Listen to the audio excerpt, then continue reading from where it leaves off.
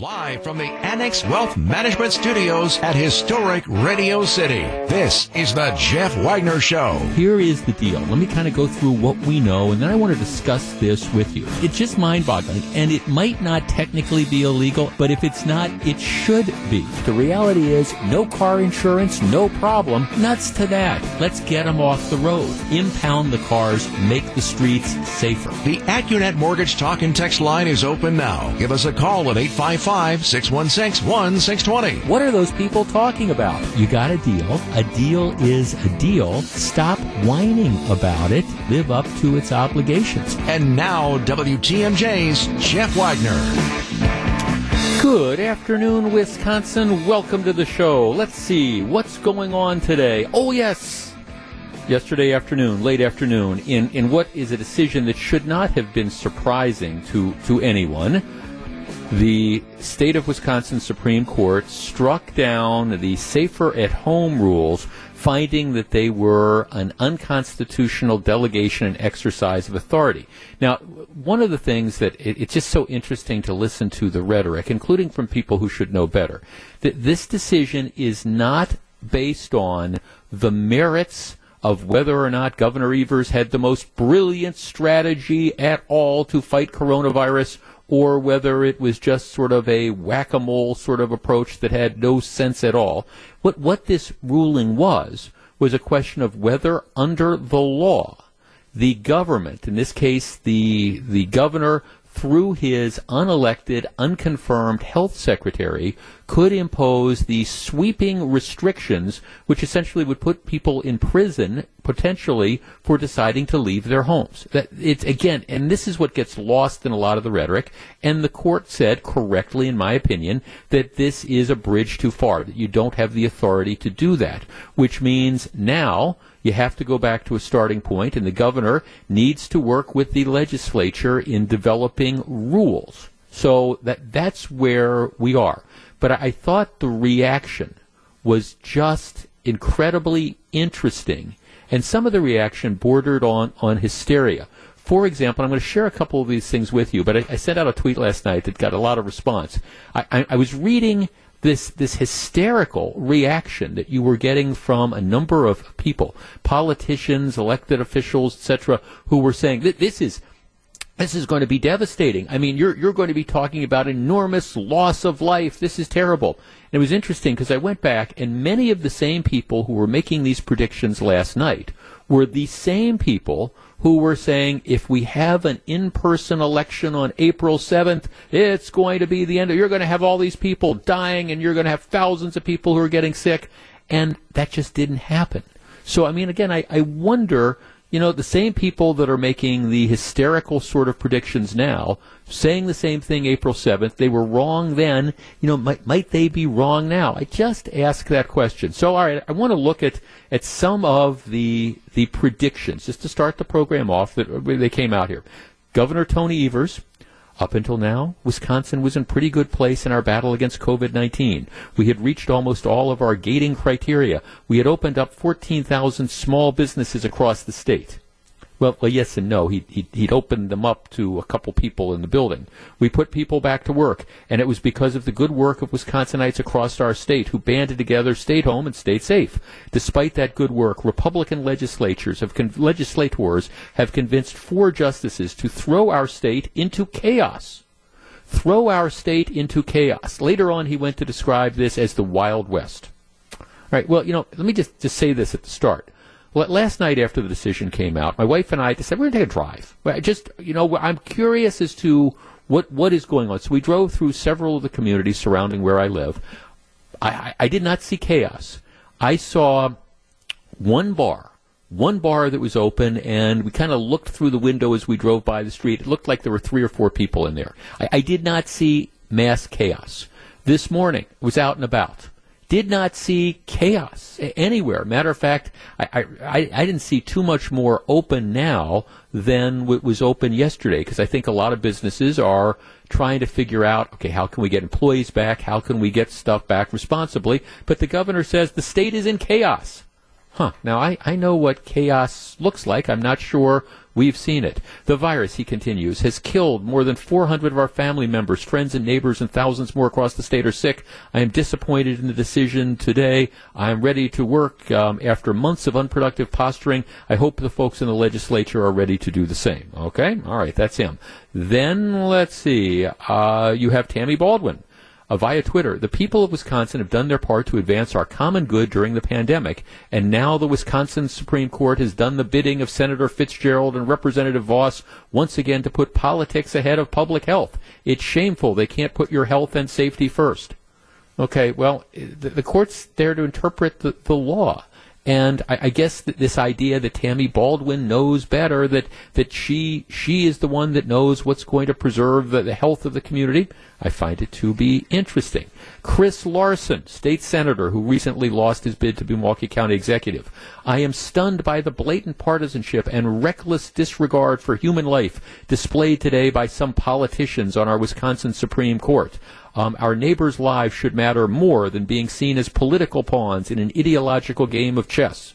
Larson saying this is going to be the end of the world. Mandela Barnes, lieutenant governor, disappointed but not surprised. They put lives at risk by forcing an election. Of course they were going to double down. It's like no lives matter. This is bad.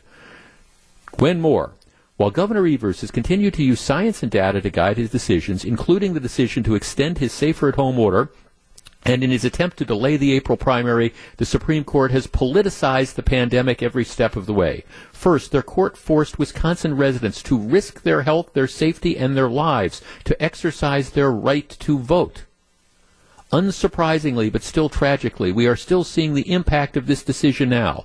There are at least 52 positive COVID-19 cases linked to the in-person primary. Let me just stop there for a second. Where is PolitiFact when you need it? All right, because here is the reality of this. That claim that if we have that in-person election, and you can argue the merits of that one way or the other, if we have that in-person election, it's going to lead to all this catastrophe. Did not happen. That 52 number actually is low. What they have traced statewide is 71 people who voted in the election on April 7th, subsequently were diagnosed with COVID-19. But nobody in authority traces that back necessarily to the election. It's not that they can prove that because, matter of fact, when they did the interviews, I think they found for a good portion of these people that they went out and they did all sorts of other things.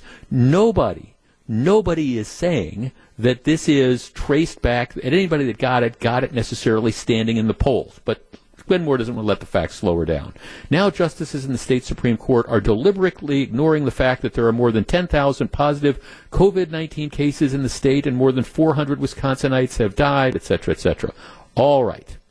Now, I thought one of the interesting things that I saw yesterday came from Paul Farrow, who is the Waukesha County executive and who may be the next governor of this state if he decides to choose to run. After the decision came out, Farrow put out a statement. Let me share a portion with you, and then I want to talk about it. He says, the health and safety of the public is my top priority. We have already seen essential businesses take extraordinary steps to continue to provide service while keeping their employees and members of the public safe, and there's no reason why other businesses can't do the same. In light of the Wisconsin Supreme Court ruling, many businesses that have been closed will choose to open their doors tomorrow, and many others will choose to expand their operations. We trust our businesses will do so responsibly. All Waukesha County businesses should continue to follow CDC guidelines for social distancing and cleaning and disinfecting whenever possible. They should also consider the guidelines provided by the Wisconsin Economic Development Corporation and consult with their respective trade or business organizations to identify industry best practices to safely welcome back employees and customers. All right, so that's essentially what he said.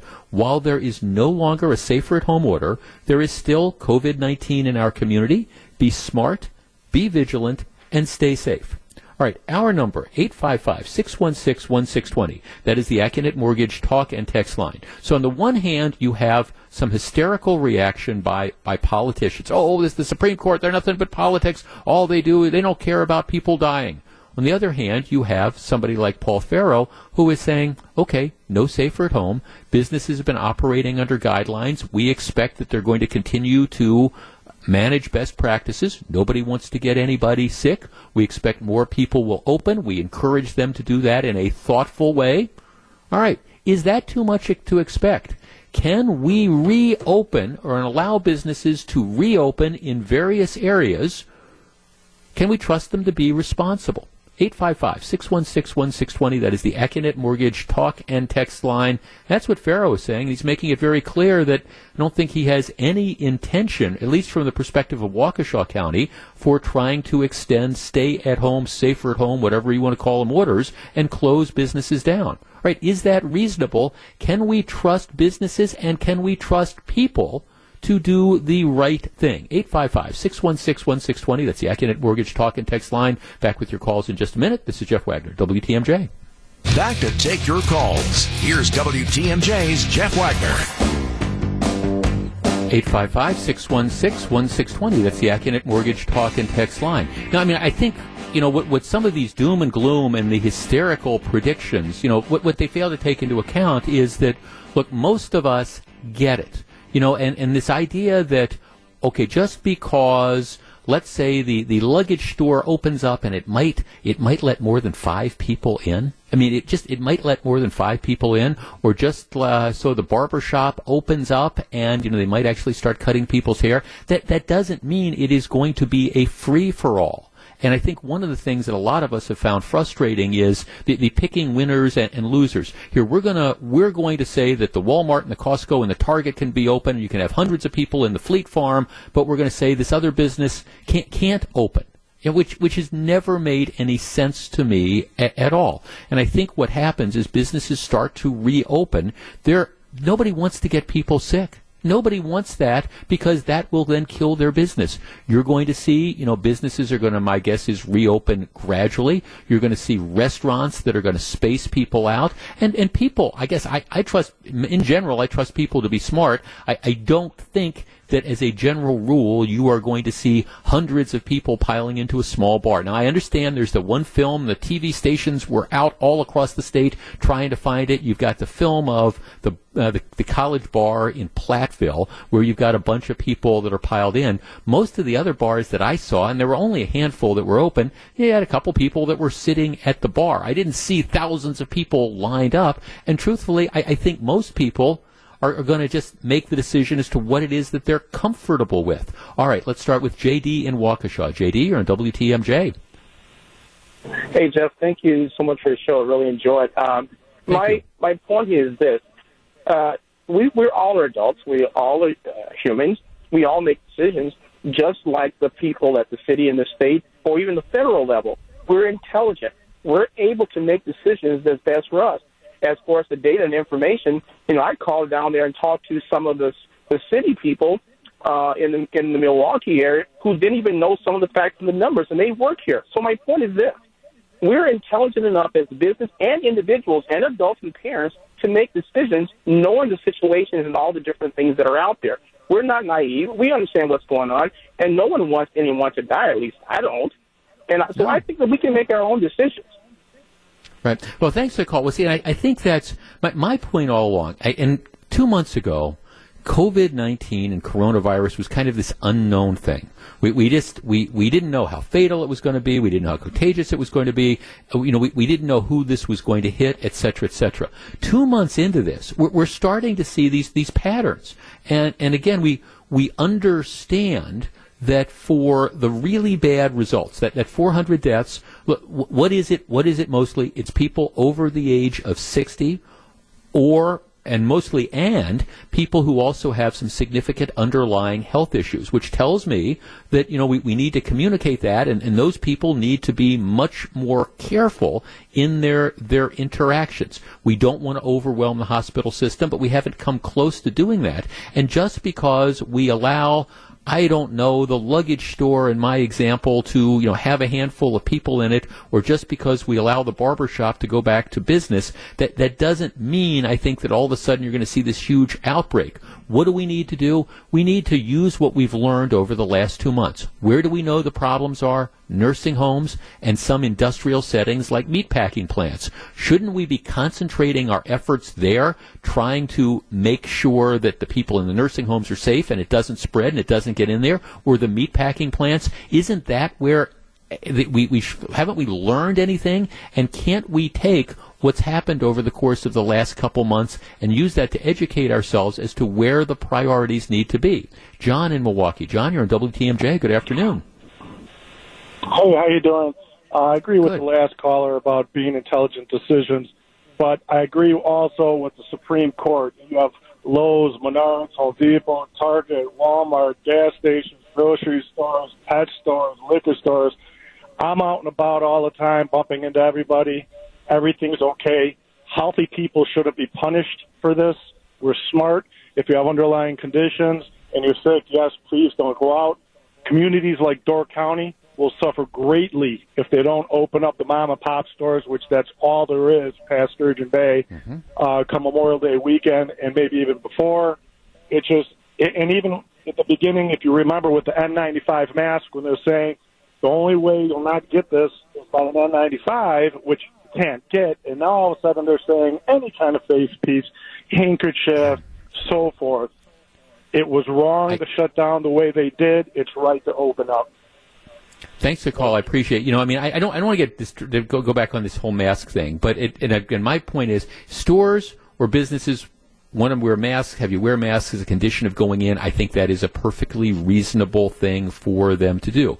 If you are more comfortable wearing a mask, I have no problem with doing that at all. I do think that, it's interesting to me that back at the beginning of the whole mask thing, you had the CDC that came out and said, it's not going to make any difference. Remember, that was the guidance. And then I think in part less dictated necessarily by science and more by this desire that people want to do something and they want to feel in control. So now we're told wear a mask. Well, that's okay one way or the other. I really don't have an issue much one way or the other than my sense is that probably, going back to what the CDC used to say, probably just makes people feel good. Okay, does it really do anything in the typical setting? I don't know. But if the business wants you to wear a mask, wear a mask. Let's see, 855-616-1620. That's the Acunet Mortgage talk and text line. Jeff, I have a family in Fort Myers area. They opened 3 weeks ago fully with low capacity in restaurants and bars. And between 50 to 75% capacity in large retail stores. They have not had an outbreak or spike in numbers, and everybody has been respecting the rules of engagement. Well, right. That's it. Nobody is saying, hey, run out and cough on somebody else. But as long as people kind of respect that, as long as you step back, and I understand that there's people who don't want to take that risk. And I respect that. So don't do it. That's fine. If you don't feel comfortable going into a grocery store, or you don't feel comfortable going into a paint store, or you don't feel comfortable going into a furniture store, or you don't feel comfortable riding in a golf cart playing golf with your best friend, don't. There's nothing that says that you have to do it. We pick it up right there in just a minute. All right. Is this going to be the apocalypse? Paul Farrow, the Waukesha County the head of Waukesha County, he's saying, county executive, he's saying, hey, look, okay, we're not going to be imposing new regulations. We encourage businesses to be smart about this. We encourage our citizens to be smart about it, period. Is that an irresponsible way to proceed? We pick it up right there. If you're on the line, please hold on. This is Jeff Wagner, WTMJ. Back to take your calls. Here's WTMJ's Jeff Wagner. 855-616-1620. That's the Acunet Mortgage talk and text line. Let's talk to Jeanette in Green Bay. Hi, Jeanette. You're on WTMJ. Hello. I just wanted to give you my observation from Green Bay. We live in downtown Green Bay. Mm-hmm. Obviously, Brown County, hot spot. So last night we took a ride down on Broadway and State Street. It's kind of an entertainment area, a lot of right. Little bars and stuff. Wide open. I know the area well. 12 open. Parking lots full from social media and pictures in the press and whatnot. Very few face masks. Definitely no social distancing. And I guess my reaction to was I was just really disappointed. And I can't imagine if I was a healthcare worker or an EMT, emergency response person who have been working so hard and who we say we're honoring, et cetera, I would be so disappointed. I mean, it was like the order came in and immediately. I mean, it was like a herd stampede.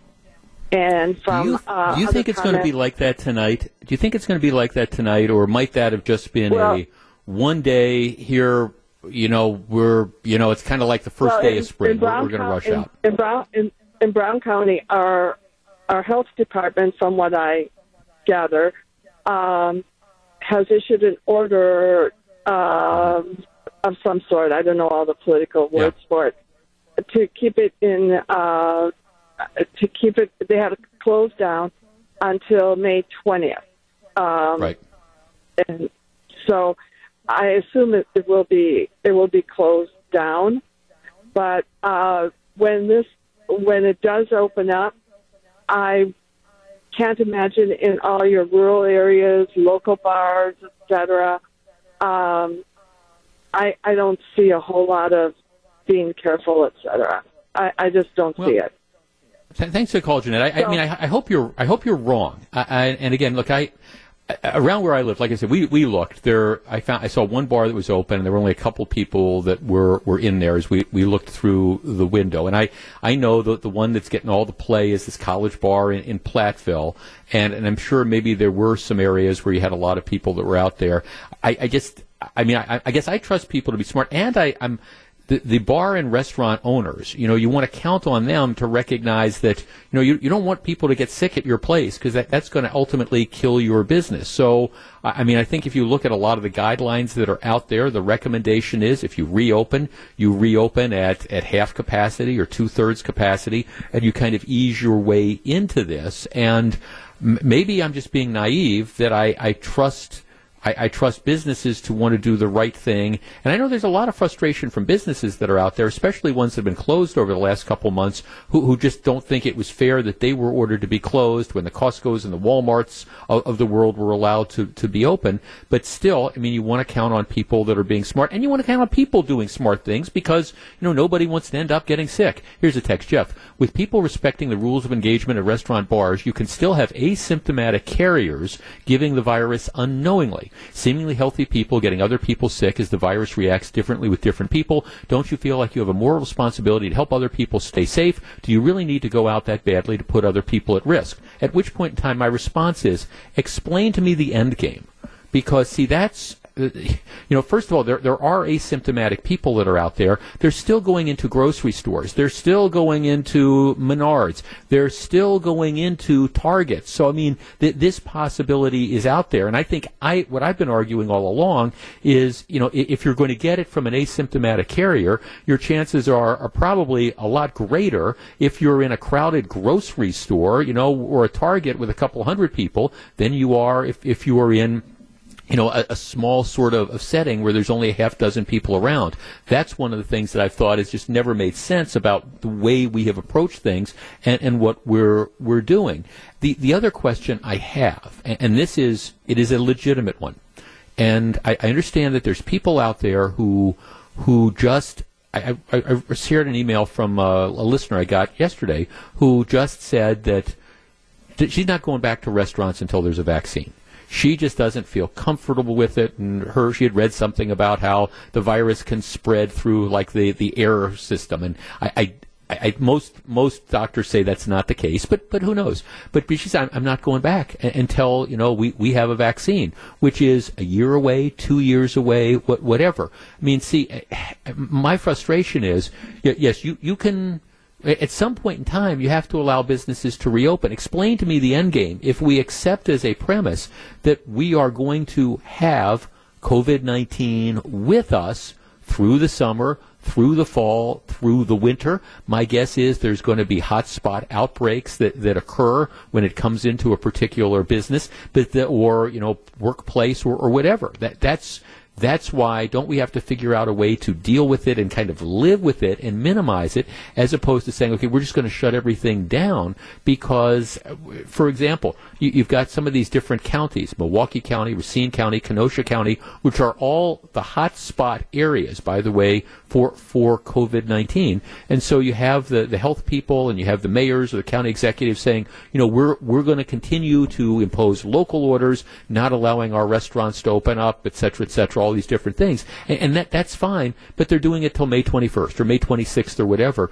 What's going to be magic about May 21st or May 26th? I mean, there's nothing. That's why there's some governors in some states that are essentially saying, hey, we're going to close restaurants for the whole summer. We're going to close all these businesses. We're going to impose our restrictions for months. I understand maybe the months aspect of it. I have trouble understanding what the end game is for opening up places. I mean, is there going to be something magic next week? The Republicans in the legislature, in their meeting with Governor Evers, apparently they've taken the position, and I have no problem with it at all, saying, hey, we're not going to litigate whether Milwaukee County has the authority to continue its safer at home orders for another week. We're not going to end up micromanaging those things. All of which are valid kind of points, but are we really going to be in a different position today, for May 21st, May 26th? I mean, my argument would be probably not.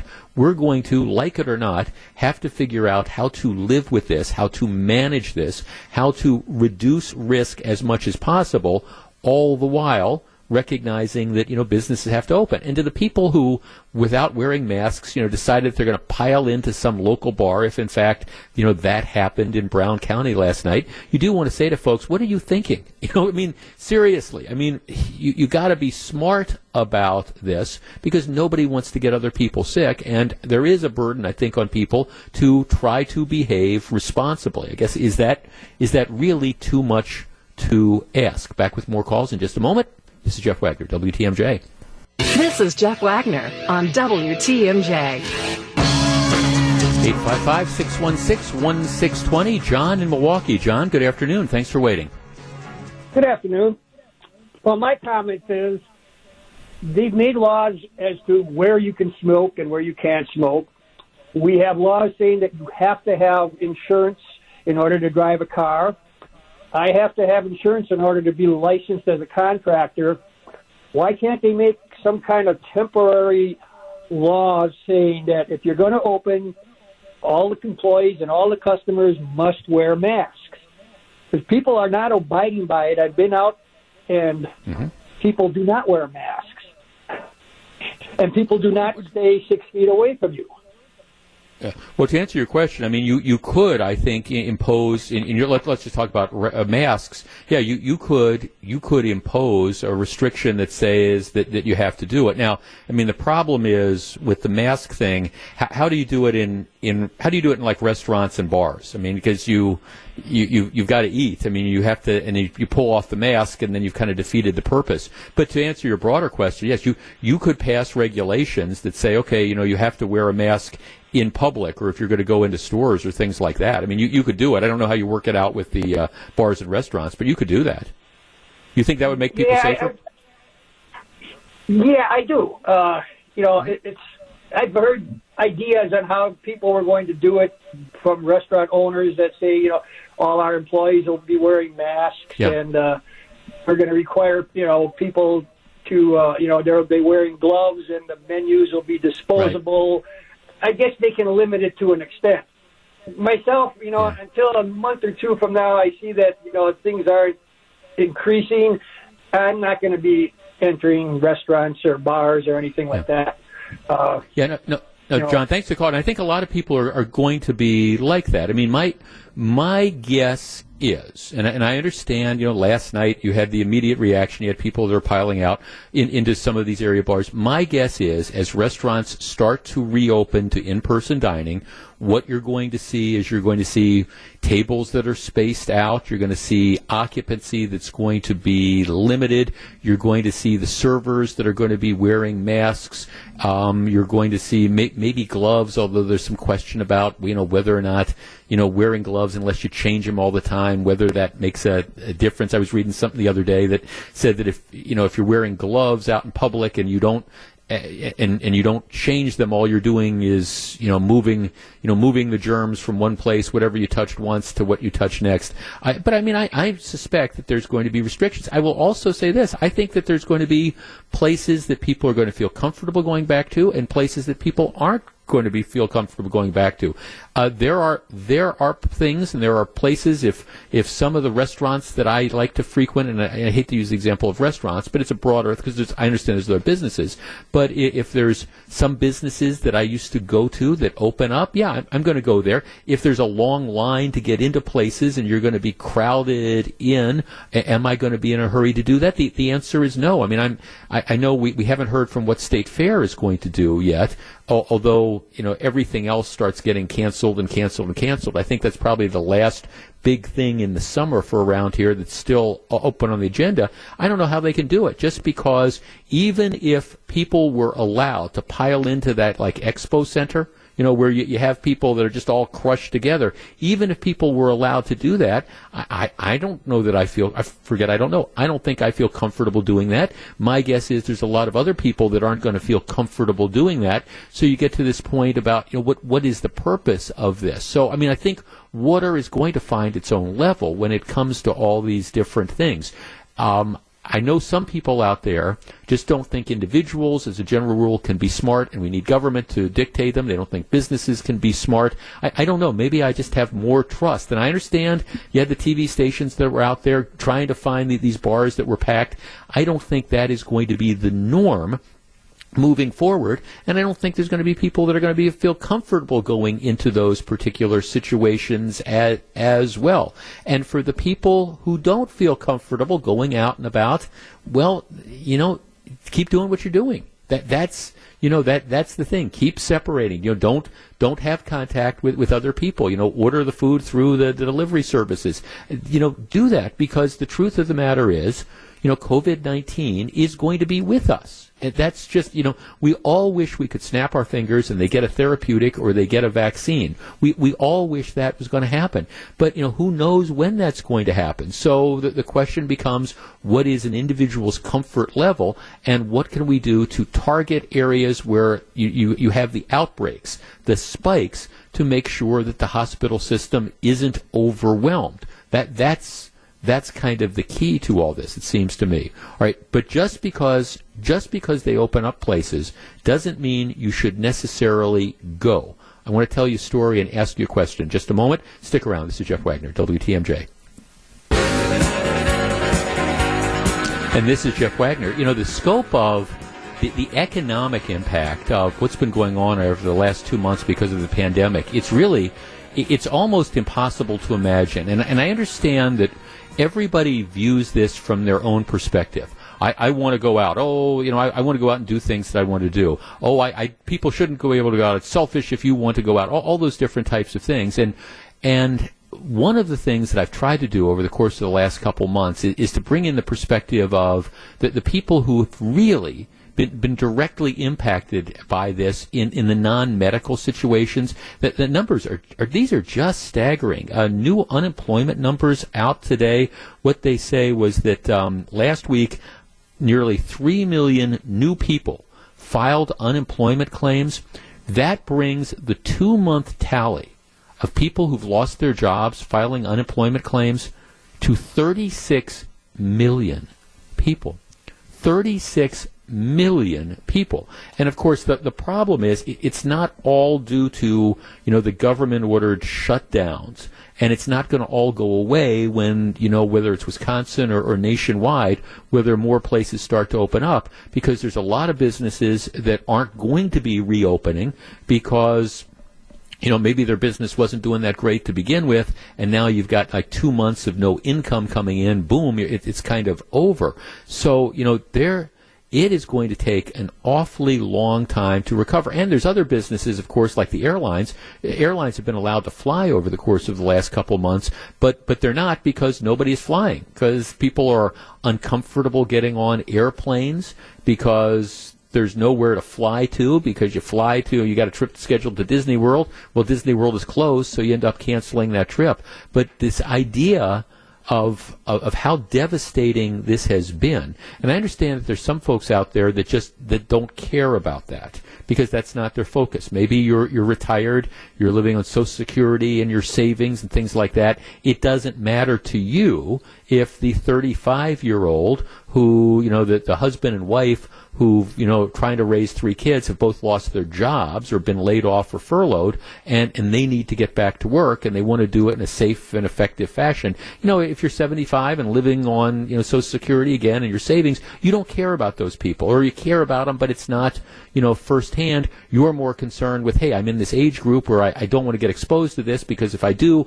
I'm going to get really sick. So they're selfish by wanting to get back to work. Well, all right, you have to understand there has to be a balancing that goes on, because it's not all, you're either, if you want to go back to work and get back to quote unquote some sense of normal, that means you want to kill everybody, versus, we can't be concerned at all over the fact that, there are some groups of people that if they get sick, it's a really bad thing.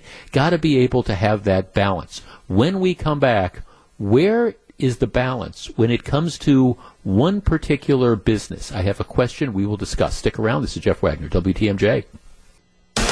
Live from the Annex Wealth Management Studios at historic Radio City, this is the Jeff Wagner Show. And now, WTMJ's Jeff Wagner. Good afternoon, Wisconsin. Welcome back to the show. So glad you have you with us. Just because, businesses are allowed to reopen doesn't mean that I think businesses are just going to suddenly throw on this lights and say, okay, as many people as want can pile in. And even if they do, I suspect that as a general rule, most people are going to want to be cautious about this. Now, I understand that there was some film from a couple taverns, one in Platteville, where you have all these kids that pile into the bar. I get that. I understand that. But I think as a general rule, that's not how people are going to behave, because no business owner wants to get people sick. And one of the things that I think has been drilled into us over the course of the last 6 weeks, 8 weeks, whatever, is the fact that, social distancing is important. I don't get close to people, even when I see some of my close friends and stuff. We don't get close together. I don't know. We might talk later about whether handshaking is ever going to come back, things like that. I carry my hand sanitizer. I try to keep distance. And I think that as somebody who's not necessarily in this high-risk category, that's sort of the prudent thing to do. There are, however, some things I like to do that I'm not sure when the next time is that I'm going to do it. And as a matter of fact, I sent out a tweet about this yesterday and got quite a bit of response. You can follow me at Twitter. It's at Jeff Wagner 620. I think there are going to be some businesses that come back pretty quickly. There's going to be other businesses that it takes a while for them to come back. They will, but it's going to be a while, and it might be kind of a different experience. When this order came out yesterday, the very first thing I thought of was casinos. When you think about casinos, and let's focus on, for example, the Native American casinos in Wisconsin. I don't want to talk about traveling to Las Vegas. I want to talk about the casinos, which incredibly popular. You've got Potawatomi in Milwaukee. You've got the Ho-Chunk out by the Wisconsin Dells. You've got the United in Green Bay. You've got other casinos that are scattered across the state. I think it's kind of an open question whether or not, because they are technically what the lawyers and what the federal government describes as quote-unquote Indian land, I honestly, off the top of my head, I don't know if they're voluntarily shut down or if instead they're governed by the safer-at-home order of the state, or whether they're governed by the local rules. But they've been shut down. I guess I was thinking at some point in time, probably sooner rather than later, because there is so much money involved, there is going to be a push by the casinos to open up. And I'm trying to imagine that casino experience. And look, I go to Las Vegas. I I know a number of people who are considered my friends who work, for example, at Potawatomi, and they've been laid off. I will go down there from time to time and interact and things like that.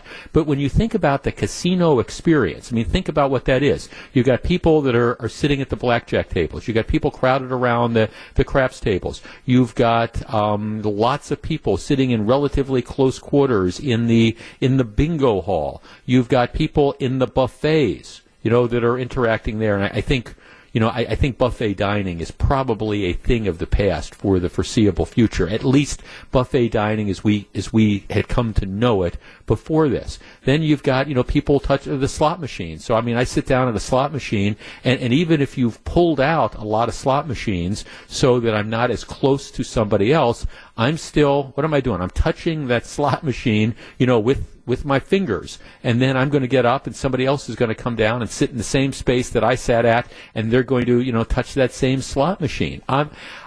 Even if they open up, will people go? Our number, 855-616-1620. That's the Accident Mortgage talk and text line.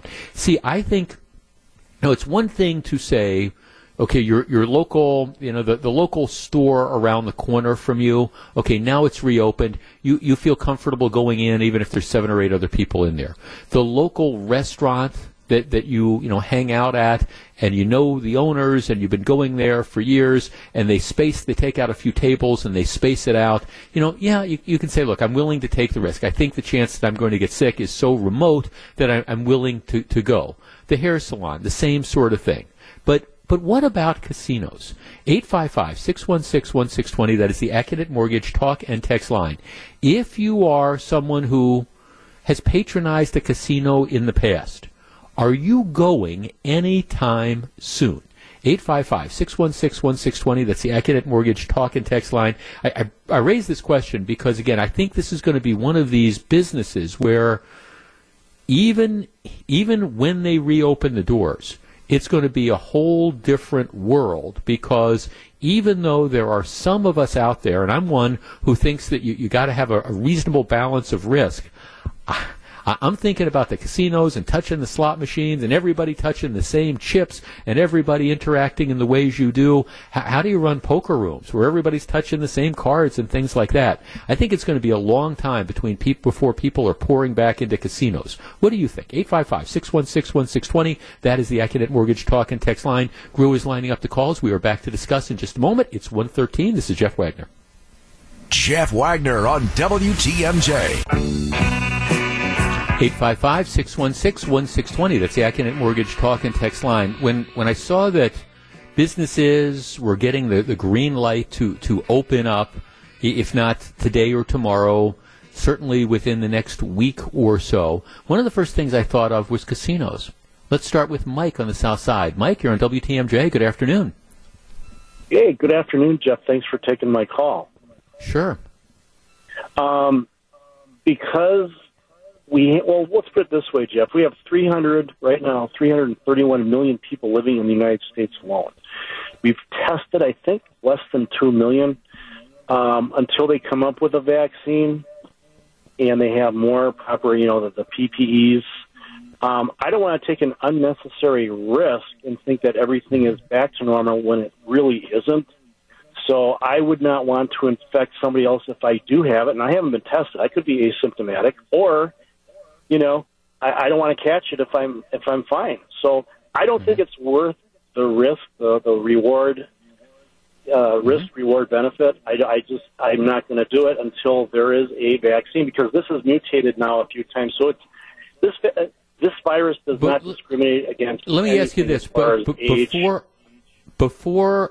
this, were you a casino goer or no? I wasn't a regular, but I would go sporadically. It's not, Okay. So, but I guess it's a risk-reward benefit, and I don't want to take an unnecessary risk. Absolutely. Let me ask you this. Do you anticipate going to restaurants before there's a vaccine? No. I'm going to proceed with caution because I've seen these numbers, and if they spike, I would say no unnecessary risk until there is a vaccine. Okay. Because, Fauci's the number one guy, and that's what he says. So I'm going to go by the data. Okay, Mike, thanks for the call. I appreciate it. And that of course, is your decision. Now, I guess I think I mean, honestly, I think there's different risk levels. Going on a cruise ship is a different risk level. Going into a casino where you're going to have, by nature, a large number of people, and everybody's going to be touching the same thing. Everybody's going to be touching the same chips. Everybody's going to be touching the same slot machine screens, all those types of things. To me, that's a different risk level than, I don't know, again, going into, the local restaurant that you frequently patronize and, setting, if they've got like 50% occupancy or something like that, or going to an outdoor beer garden. I mean, I think I agree with you that there's different levels of risk. Everybody's going to have to find their own comfort level. And I appreciate and respect those people who are saying, hey, we're not taking any sort of unnecessary risks. We're not going out and doing anything other than what we absolutely have to do until there is a vaccine a year from now, 2 years from now, 3 years from now, whatever. And there's no right or wrong answer. It's just what you feel comfortable with. 855-616-1620. That's the AccuNet Mortgage Talk and Text line. Tony in Milwaukee. Tony, you're on WTMJ. Hi, Jeff. Hi, Tony. Hi, Jeff. Hey, I can't wait. My machine's been calling me now for 2 months, my lucky machine. And when I go back the first time, I'll be wearing a mask, and I'll probably wear those like thin gloves, that I got like at the grocery store. And I'll be comfortable as can be. But all I'm hesitant about is going to like a ball game or an arena. But for a casino, you're still spaced apart, even if there's a lot of people in there. You're not on top of each other. Yeah. Okay. So I'm interested. So let's work on that. You are more comfortable going to like a casino and playing slot machines and cards and stuff like that than you would be going to Miller Park. Correct. Yeah. Huh. You're on top of each other at Miller Park. I mean, if you're at like a Cubs game, people spitting their beer on. You know what I mean? But I won't go to the buffet there, though. Buffets are a little. I've never really liked the buffets, Well, I mean, I like buffets, but I just... thanks for, I am with you. And look, I like buffets too. Now, I'm a Vegas guy, and my brother and I, we stay at the MGM, and they do not have the best buffet in town, but we like it. It's so we'll go there, but I don't know how you reopen buffets anytime in the future, because, it's even beforehand, these were just like kind of like breeding grounds for whatever. I think, moving forward, if you're going to do the buffet concept, you're going to have to do it with servers. You're going to have to set it up like a cafeteria line where the server, the server is the only one that has access to the food, and the server is the only one that handles the utensils, and they serve you. But like open salad bars and stuff like that, or the open tureens of soup, I could be wrong, but I don't know how those come back. Mike on the Northwest Side. Mike, you're on WTMJ. Good afternoon. Hi, good afternoon, Jeff. I'm going to go back to the casino eventually, not right away, and I'm trying to figure out if they're going to be loose on the machines to get people happy to get back, or kind of tight to make up money. But that's another story. But my thoughts are, if you go to a grocery store, people are touching product and handling product, and you're going the same route as a slot machine or cards and that. It's just a different atmosphere and a different philosophy or mentality or atmosphere, I want to say. But if you're going to go, if I go, I'm going to take my travel-size hand sanitizer with me. And if I play blackjack or play slots, when I get done, I'll just use that Purell stuff and move on to the next machine or leave.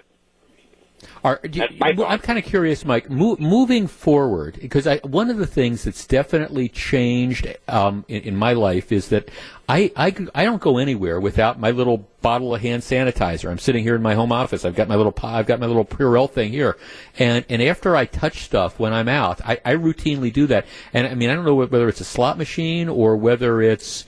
I don't care what it is. I'm just constantly doing that, and I think I'm probably going to be doing that for the rest of my life. You in that same boat? I have a travel size in my pocket right now, and I use it after every call I make, and it's kind of like getting to be a routine. Yeah, no, thanks. I don't know if it's going to change. I hope it does. I'm kind of tired of doing it. Well, no, thanks for calling. No, I just don't. It's kind of like when I was a kid. Seatbelts, lots of people didn't wear seatbelts. They just, believe it or not, I'm old enough to remember that. Lots of people didn't wear seatbelts. Now, pretty much everybody wears seatbelts. It's just a routine, and it's a smart sort of thing. I think, and I've said this before, I think if you're looking for a silver lining to come out of the very dark cloud of the last couple months, it has been, I think people are going to be more aware and more sensitive to personal hygiene issues, whether it's, washing your hands, whether it's consciously trying not to touch your face as much as you perhaps used to, and whether it's, again, carrying the hand sanitizers around or the handy wipes or whatever. I think that's kind of the new thing. Look, I'm not encouraging people to go to casinos or not to go to casinos, but I do think that there's going to be some businesses that are going to have to come up with, if you want to get back anything other than the hardcore, and I'm sure that there are a percentage of people who, you can't wait to get back to your machine or whatever that is. I'm sure there's a percentage of that, but I think there's probably a lot of people who, for example, like the casino experience, but are looking at this saying, I don't know, that's just it. I mean, we've talked about this with baseball games. I appreciate what the caller was saying about going to the sporting events. I love going to Marquette basketball games. I love going to Bucks games. I love going to Brewers games. But it's going to be a while before I'm comfortable, and there's going to be a new normal. I mean, I've told this story before, but can you imagine you go to the baseball game and you go up to the hot dog stand or the brat stand, you buy your brat, and then you walk across to that condiment stand that they have open there where everybody's putting the secret sauce and the mustard on, and you've got the open thing with the pickle relish and the onions and all. That ain't going to be there anymore. That's just the reality. Or you're sitting in the stands and you're in the aisle and there's somebody 10 seats in who goes, "Hey, beer guy," and the beer guy passes down the can of beer and everybody touches it, and then the person passes the $10 bill back. That's been a part of life and going to ball games forever. That ain't going to happen anymore. I can't imagine all that stuff. I don't know what the world is going to look like as we start to reopen up, whether it's today or tomorrow or May 21st or May 26th or August 1st. It's going to be different. There's no question about it. Back with more in just a minute. And by the way, the governor is scheduled to speak at 1:30. We will carry his remarks today in light of what happened yesterday. This is Jeff Wagner, WTMJ. Welcome back to Jeff Wagner on WTMJ. It has been 2 months since the world was put on pause. What does the future of sports in America look like? And how soon will it be before we can gather with our friends and family at restaurants and events? You can join John McCure and Greg Matzik on Tuesday. This is next Tuesday, May 19th, 4 o'clock for WTMJ Cares, a special town hall where they'll be joined by Mark Murphy from the Packers, Rick Schlesinger from the Brewers, Peter Fagan from the Bucks, and leaders in the restaurant and entertainment industry. If you have a question for the panel, you can give us a call, 414-203-8105. WTMJ Cares is powered by Watry Industries and Premier Aluminum. It is sponsored by Boucher Automotive, Emmer Real Estate, Elkhart Lakes Road America, and Gruber Law Offices. Okay, a lot of interesting texts here. Let's see. This is from Molly in the fall. She says, Jeff, I cannot wait to go back to the casino. I'll wear a mask and gloves. I'll wipe down my machine with wipes. I'll be there day one. I feel safer there in my little area over a local bar where no one is wearing masks and they are all on top of each other. Jeff, I'm thinking about blowing dice on the craps is out. Blowing on the dice at craps is out. Yeah, that's one of, again, going to be an interesting dynamic. And I know in Vegas, they're already kind of exploring this. They're saying, okay, well, if we reopen, we're going to limit blackjack tables to 2 or 3 people, no more than half a dozen people around a craps table. They're all going to be separated out, which is it's kind of interesting as to what that makes the experience. Because if you've ever been in Las Vegas, and you walk by the craps table at any time of the day or night, but particularly in the evening, you see people 3 deep at the craps table, and everybody is rooting for, the person, because typically you're betting on how well they do. And as the texter points out, you've got the person shaking the dice and they're blowing on. I don't think in this life, I just don't think you're going to find that. And here's an interesting point. One of our texters says, we've also found other things to do that don't cost money. A lot of habit patterns have been broken, and that's, that is a point, because doing certain things, whether it's going to a casino or going to a particular restaurant or listening to a show or watching this watching this program or whatever, a lot of that is habit. And once that habit gets broken, sometimes people figure, hey, we're not going to go back. I don't know what the future holds for casinos. It's going to be interesting. You're listening to Jeff Wagner on WTMJ. Welcome back to the show. So glad to have you with us. You know, even though businesses can reopen, it's going to be a gradual process. The latest story in JS Online has this. You know, indoor movie theaters, which have been closed for the last couple months, they're now they can start to reopen.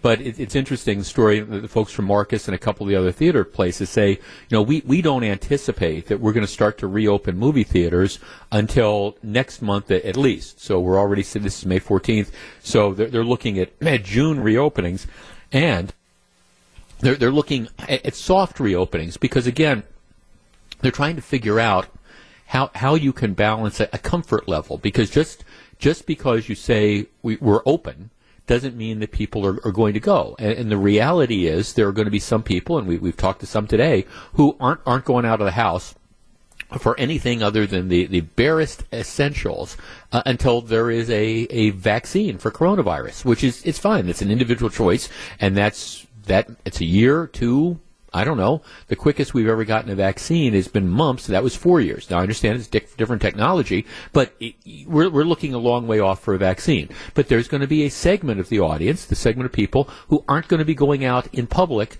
period, until there's a vaccine. So they're going to be the stay-at-home folks. There's going to be others who I think are going to just rush out. We were talking about that in the last segment. The folks who, as soon as the casinos open up, we're gonna be there.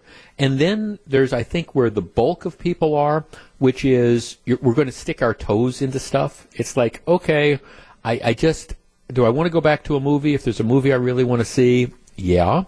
Do I want to go on a crowded Saturday night and sit with 200 or 300 people in the same auditorium, and what about the soda machines that everybody uses? Those type of things.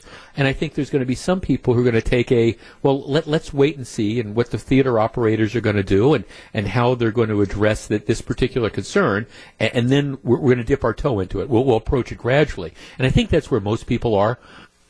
Certainly not all, because there's people on both extremes. But I think what the movie theaters are talking about doing is sort of gradual reopenings. Like if there's a chain, Marcus Theaters, how many theaters in this area? I don't know, a ton of them. So I don't know that they're planning on reopening everything all at once. My guess is, and I think this is what they're talking about, you know, we'll open one theater, and we'll put in certain protocols, and we'll see how the public responds to that. And if the protocols work, well, okay, maybe we'll roll out those with other theaters.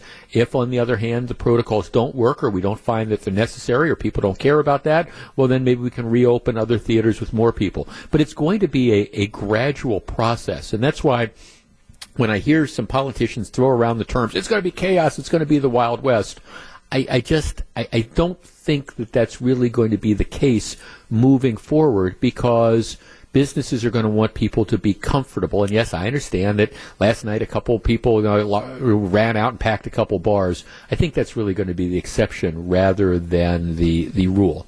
Time will tell. All right.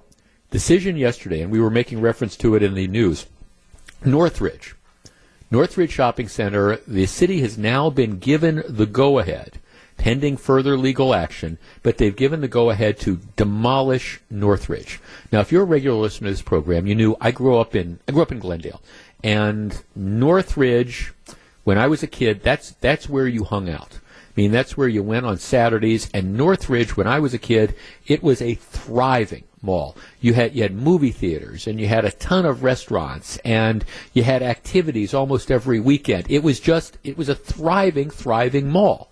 And it's been amazing to me, and really a lesson in how fragile stuff can be. Because if you would have asked me when I was in high school, do you anticipate that there's going to be a day 20 years later when Northridge is essentially a ghost town?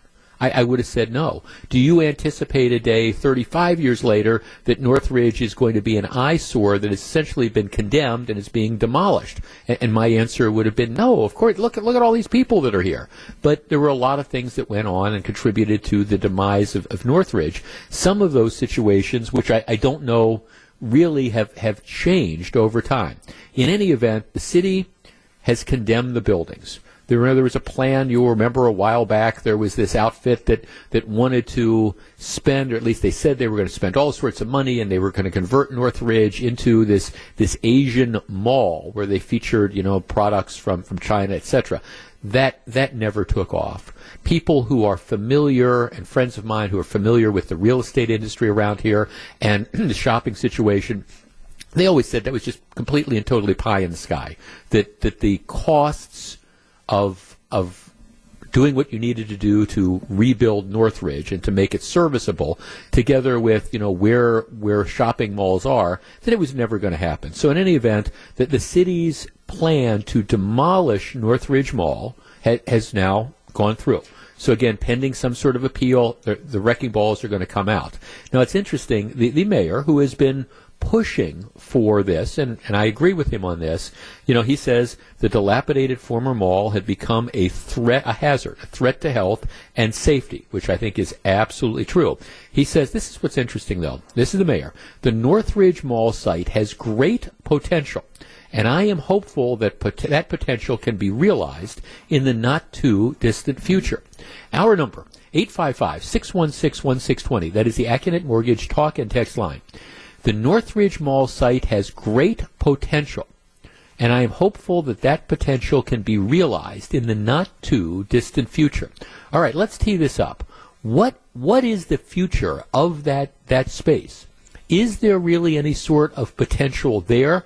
What should be done with all that vacant land, or soon-to-be vacant land, starting at 76th and Brown Deer Road and going out to like 84th Street? I mean, what is the future that the mayor envisions? And does that site really have great potential? We discuss in just a moment. If you're on the line, please hold on. 855-616-1620. That's the Accunet Mortgage talk and text line if you want to join us.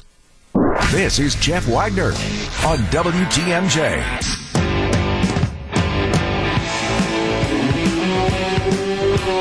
855-616-1620. That's the Accunet Mortgage talk and text line. The city has been given, at least so far, the long overdue authority to come in, condemn the Northridge property, essentially level the buildings that remain there. That leaves you with about 100 acres. The mayor says he thinks it's got great potential. I guess my question is, does it? And what do you see going in there?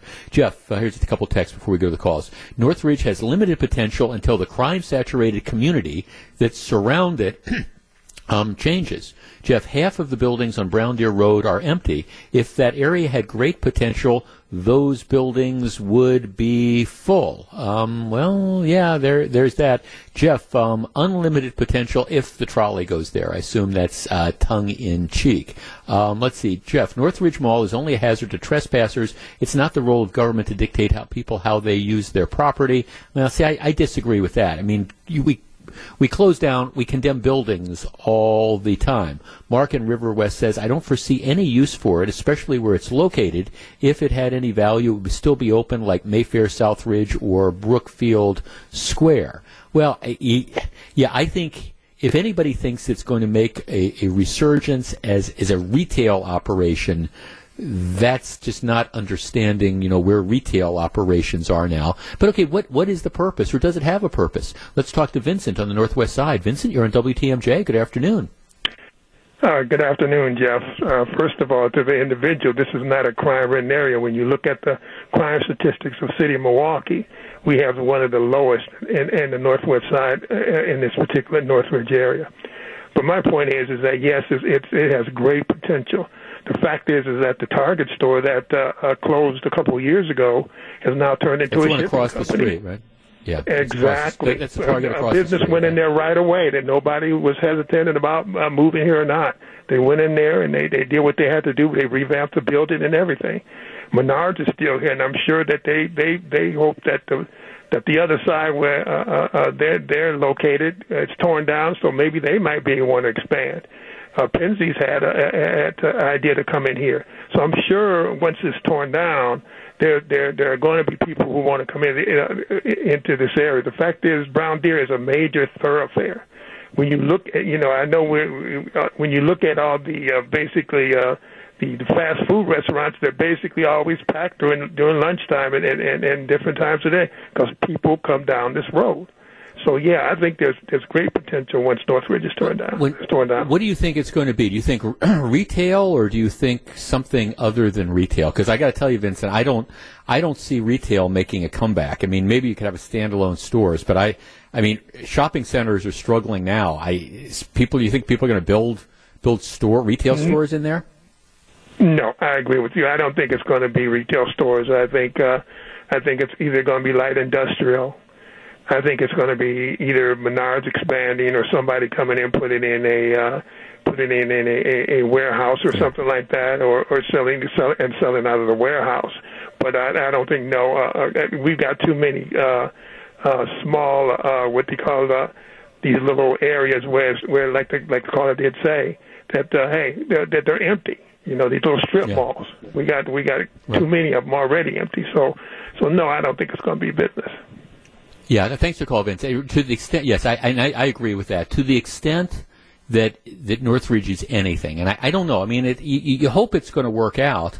I guess if you set the right price, you clear off that space, you set it at the right price, and maybe you could induce some companies to come in and then set it up for some sort of manufacturing thing, which would definitely help the surrounding area, because if you bring workers in, then you're going to need, I don't know, gas stations that are going to come in, maybe some more fast food places or whatever to kind of, that are close to where they are. At the same time, I mean, that's going to be the struggle. From a retail perspective, to the extent shopping centers are doing okay, it does tend to be the smaller strip malls. Those are the areas. It's the places that have like the Jimmy John's in them, and the cost cutter haircut place, and maybe one of the little fitness gyms or something like that. Those are the places that have tended to do okay, as opposed to kind of the traditional retail. Unfortunately, the idea that if anybody thinks that it's going to be a shopping center again, no. Bottom line of this is, I don't know if there's going to be enough interest to really revive it. So I'm not sure I necessarily agree with the mayor when he says it has great potential.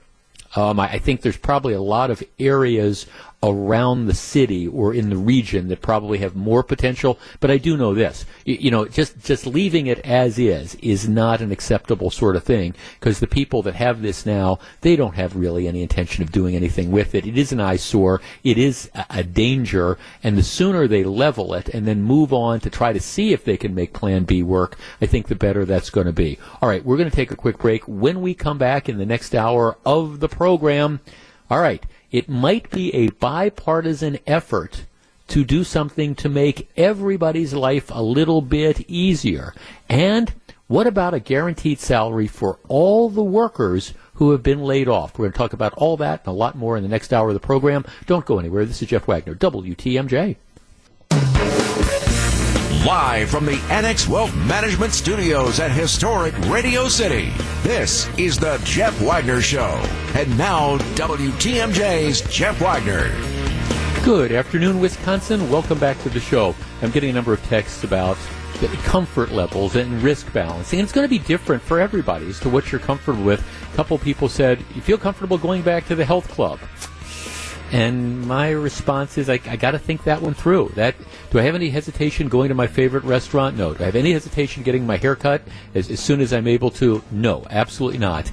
The gym, I don't know, where you're touching the same machines and stuff that everybody else touches. That's a different thing. And I know that there's some people who have no hesitation at all. Water is going to find its own level. All right. Over the last few months, I've talked about this issue once or twice. It is an issue, a consumer protection issue that I feel strongly about, and I thought it was going to happen, and now I'm becoming more and more doubtful. It is the whole concept of what they call surprise medical bills. And if you've ever been in this situation, you know what I am talking about. I am not a big government guy, but this is one where I think the federal government needs to step in. Here's the deal, and maybe you have found yourself in this situation. You have insurance.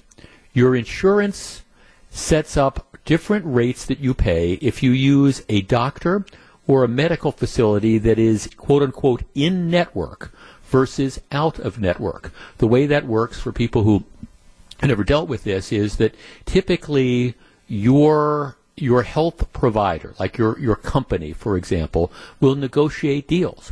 And they'll negotiate a deal that says, okay, if the employees use a certain medical system, all right, you get a discount.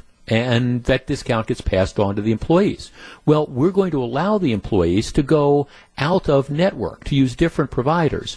But the deal is you don't get as much of a discount. So maybe you have a deductible, for example. Let's say your deductible is $5,000 for the year.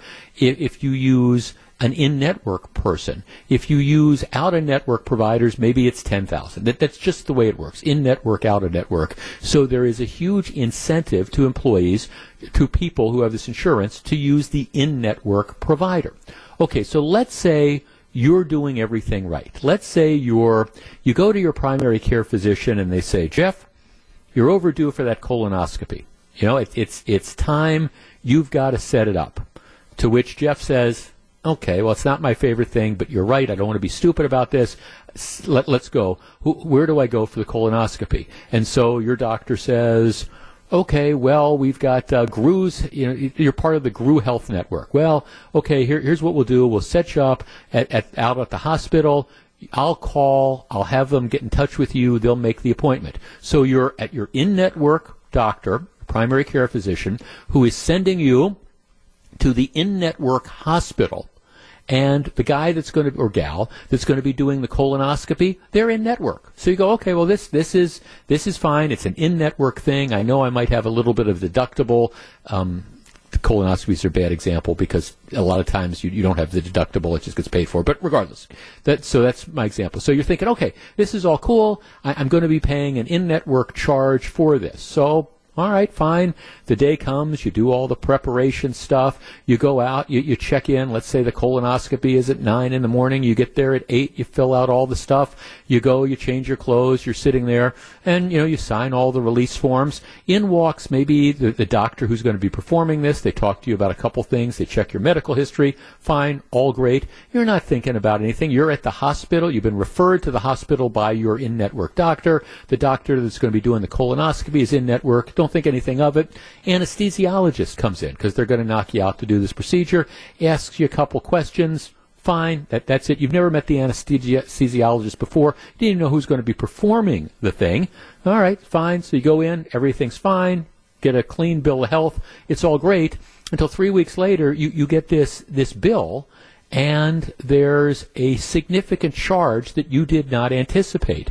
The anesthesiologist, say, for example, charged you like $4,000 or $3,000 or $2,000 or whatever the number is. You go, well, wait a minute. And then you see it's this full charge. It's an out-of-network charge. And you go, well, how did this happen? Because I got referred there by my in-network doctor. I was in the system. Well, it turns out that unbeknownst to you, the anesthesiologist who was performing the procedure, he was not in the Freighter, I'm saying Freighter, or Aurora, or whatever, network. He's not in that network.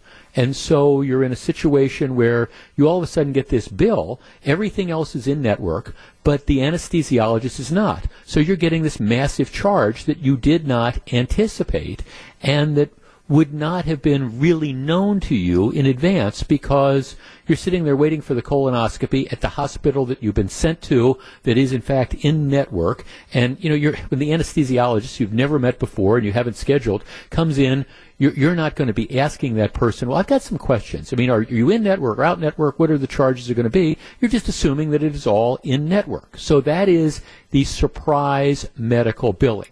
Now, there are a number of hospital networks across the country, including some in Wisconsin, who've already started voluntarily taking steps to stop that from happening and saying, that you're not going to get the out-of-network charge. There's a lot though of hospitals who haven't. So moving through Congress has been this legislation which had and has bipartisan support, which would essentially say you can't get billed. You can't get billed this large amount of numbers. What they would say is in that situation where you've got the out-of-network doctor, by law, what would happen is that doctor would have to agree to have the rate set, and the rate would be at the network rate, essentially. So you, as the consumer, you don't get this surprise. You get what reasonable people would have anticipated. Well, as you might expect, out-of-network doctors aren't thrilled with this because it costs them or could cost them money, because maybe, you're the out-of-network doctor, you're going to bill $4,000 for the procedure, but if you were in network, you'd only be able to bill $2,000. So the out-of-network doctors are fighting this, and some hospitals, some, not all, are fighting this, saying, well, no, that's going to limit our ability to make money. Well, yeah, it's going to limit your ability to make money, but the money you're making is because it's a surprise bill to the consumer. So the legislation that's moving through Congress has been, it's going to set a rate. And, you're not going to get charged more than you would otherwise get charged if you used a network physician in the example that I am giving. The out-of-network doctors don't like it. Some hospitals don't like it, and they are fighting this tooth and nail. Our number, 855-616-1620. That is the Accunet Mortgage talk and text line. Look, I don't know if this has ever happened to you, if you've ever got that rude awakening. But I guess to me, this is sort of the no-brainer. We talk about, if we're trying to get a hold of healthcare costs in this country, we talk about the need for transparency. And I think it's fair to put some of that burden on the consumers. Make you more responsible for the type of care that you're using and make you more at least aware of what that type of care is going to cost. But in a situation like I just described, what you have is you have consumers who have no way of knowing, what's going on. You think you're doing everything right. You've gone to the network primary care doc. You're going to the in-network surgical thing. You know that the doctor is in-network. You're at that hospital. And then all of a sudden, because you didn't ask, whether or not in the case I'm giving is anesthesiologist, but you can come up with other examples. I don't mean to pick on them. But because you didn't think to ask, and you didn't even know who it was going to be until you show up at the hospital, and then what are you supposed to do? I mean, what's the patient supposed to do? Oh, I've got to run a check to see if you're in my network, and how much is this going to be, while you're sitting in the surgical gown 5 minutes away from getting rolled into your colonoscopy. 855-616-1620. That's the Accunet Mortgage talk and text line.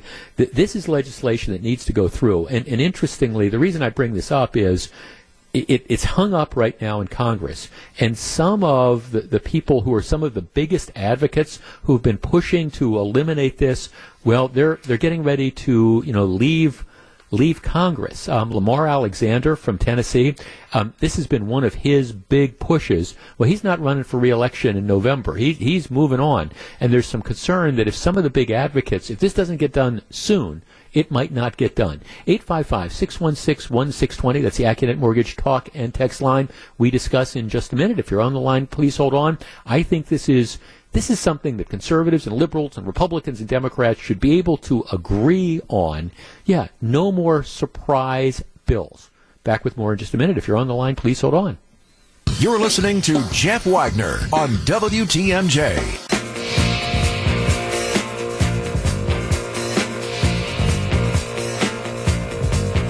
855-616-1620. Jeff, great topic. I'm dealing with this right now. My son is seeing a counselor, and the clinic itself is in my network, but they assigned him a doctor who's out of network. So far, 2019 charges have been referred to in-network. We're waiting on 2020 since the billing is very delayed. Let's talk to Jerry in Mequon. Jerry, you're on WTMJ. Hello.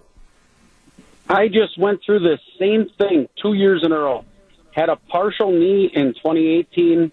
They redid it in 2019, gave me a whole knee. The bills weren't even settled from the 2018 charges, and it was usually anesthesiologist or pathology reports, because once your knee is taken out, the bone is taken out, it has to be sent in to be checked if you don't have cancer or something like that. So there's another charge on top of that. Right, and in your case, I mean, the pathologist, for example, you're never, all you're going to do is you're going to see the summary of the report. You're not picking out who they send it to. You have no idea whether the person that's doing those tests is network or in network. You're going to have no contact with them. It's just whoever, the hospital sends that stuff out to. You have no way of saying yes or no. It just happens, and then you get it on your bill, and it's a surprise. Well, and then this last one, I fought tooth and nail. It was Aurora, and I fought tooth and nail back and forth between the insurance company and the hospital and the doctors and everything. And finally, I think it's because I just kept going after it. I didn't sit back and just wait for a bill to come. They finally called me and said, hey, it's covered. Got it. Yeah. The day the lady from Aurora called, I was ready to jump down her throat because I thought, oh, no, here we go again. And she told me it was covered. So I was like, good. Finally, something went my way, Thanks for the call, Jerry. I appreciate it. And again, I have a text here that says, Jeff, do we need the nanny state to save people too lazy to do their homework? Is this China now? Okay. I'm counting to 3. 1, 2, 3. It's not a question of people being too lazy to do the work. What I'm saying is that when it comes, I'm the big believer in transparency, and I believe that if we're going to get a hold of, like I was saying earlier, medical bills, we have to put more responsibility on consumers. You have to be smarter, and you have to take more responsibility for some of these medical decisions you make. My point is, in this area that we're talking about with these surprise medical bills, that the consumer just doesn't know. The way the system is set up, it's not like, oh gosh, you go to buy a car and you go to the car dealer and there's a Honda dealer on one corner and then a mile away there's another Honda dealer, and so you can go and you know what car you want and you can comparison shop and make all those decisions. You can't do that in the medical industry. So, to me, is it responsible to say, and I think it's reasonable to say, gee, doc, okay, you're in this network, you've referred me to somebody else in network to do this particular procedure. I'm at the in-network hospital. I've never met, nor have I picked the anesthesiologist. And I don't mean to pick on them, but that's just the example. I've never met this person, but I'm assuming, and I think validly so, that the guy that's going to be doing this procedure is in network just like everybody else. And in this law wouldn't say that doc doesn't get paid. It would just say that the doc has to get paid at the same rate that he would if he was otherwise in that network, which protects the patient who's done everything right from getting that huge, gee, you thought this was going to be covered, and now you're on the hook for thousands of dollars of medical care. Armando in Racine. Armando, you're on WTMJ.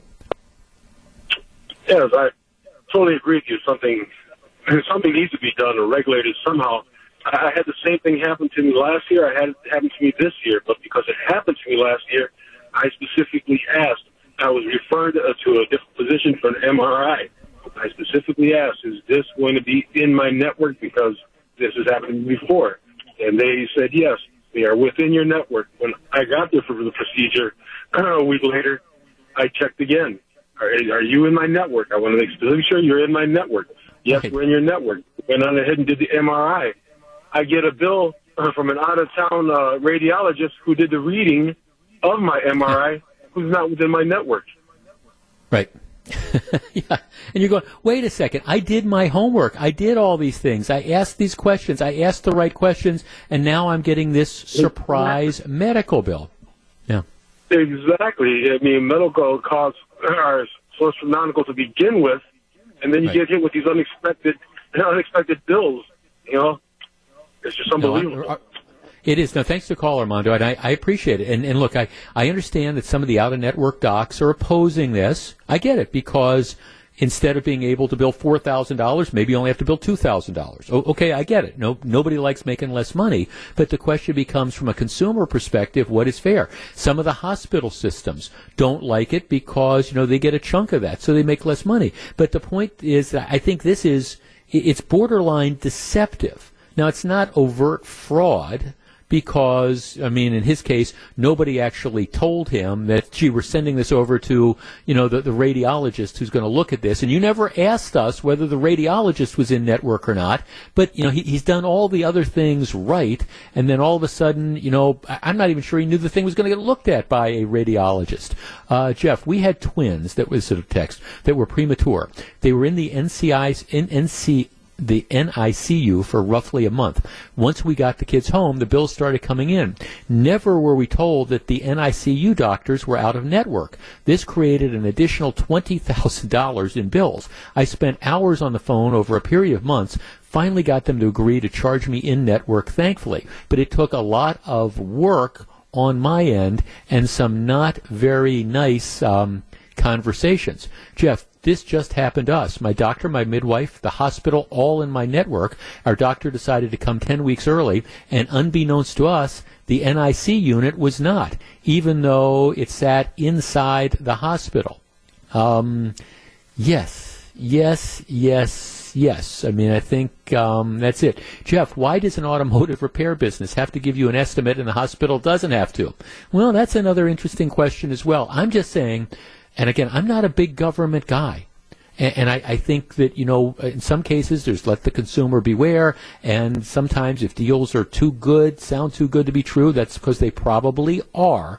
But in this particular situation, we want transparency. We want to encourage consumers, all of us, to be smart, to do our research, to check things out, to try to be responsive and not run into urgent cares when we don't need it, not run into emergency rooms when we go into urgent cares, and to be respectful and responsible and figure out, okay, this is how I'm going to have the procedure done, and to be cost sensitive. That's what we want.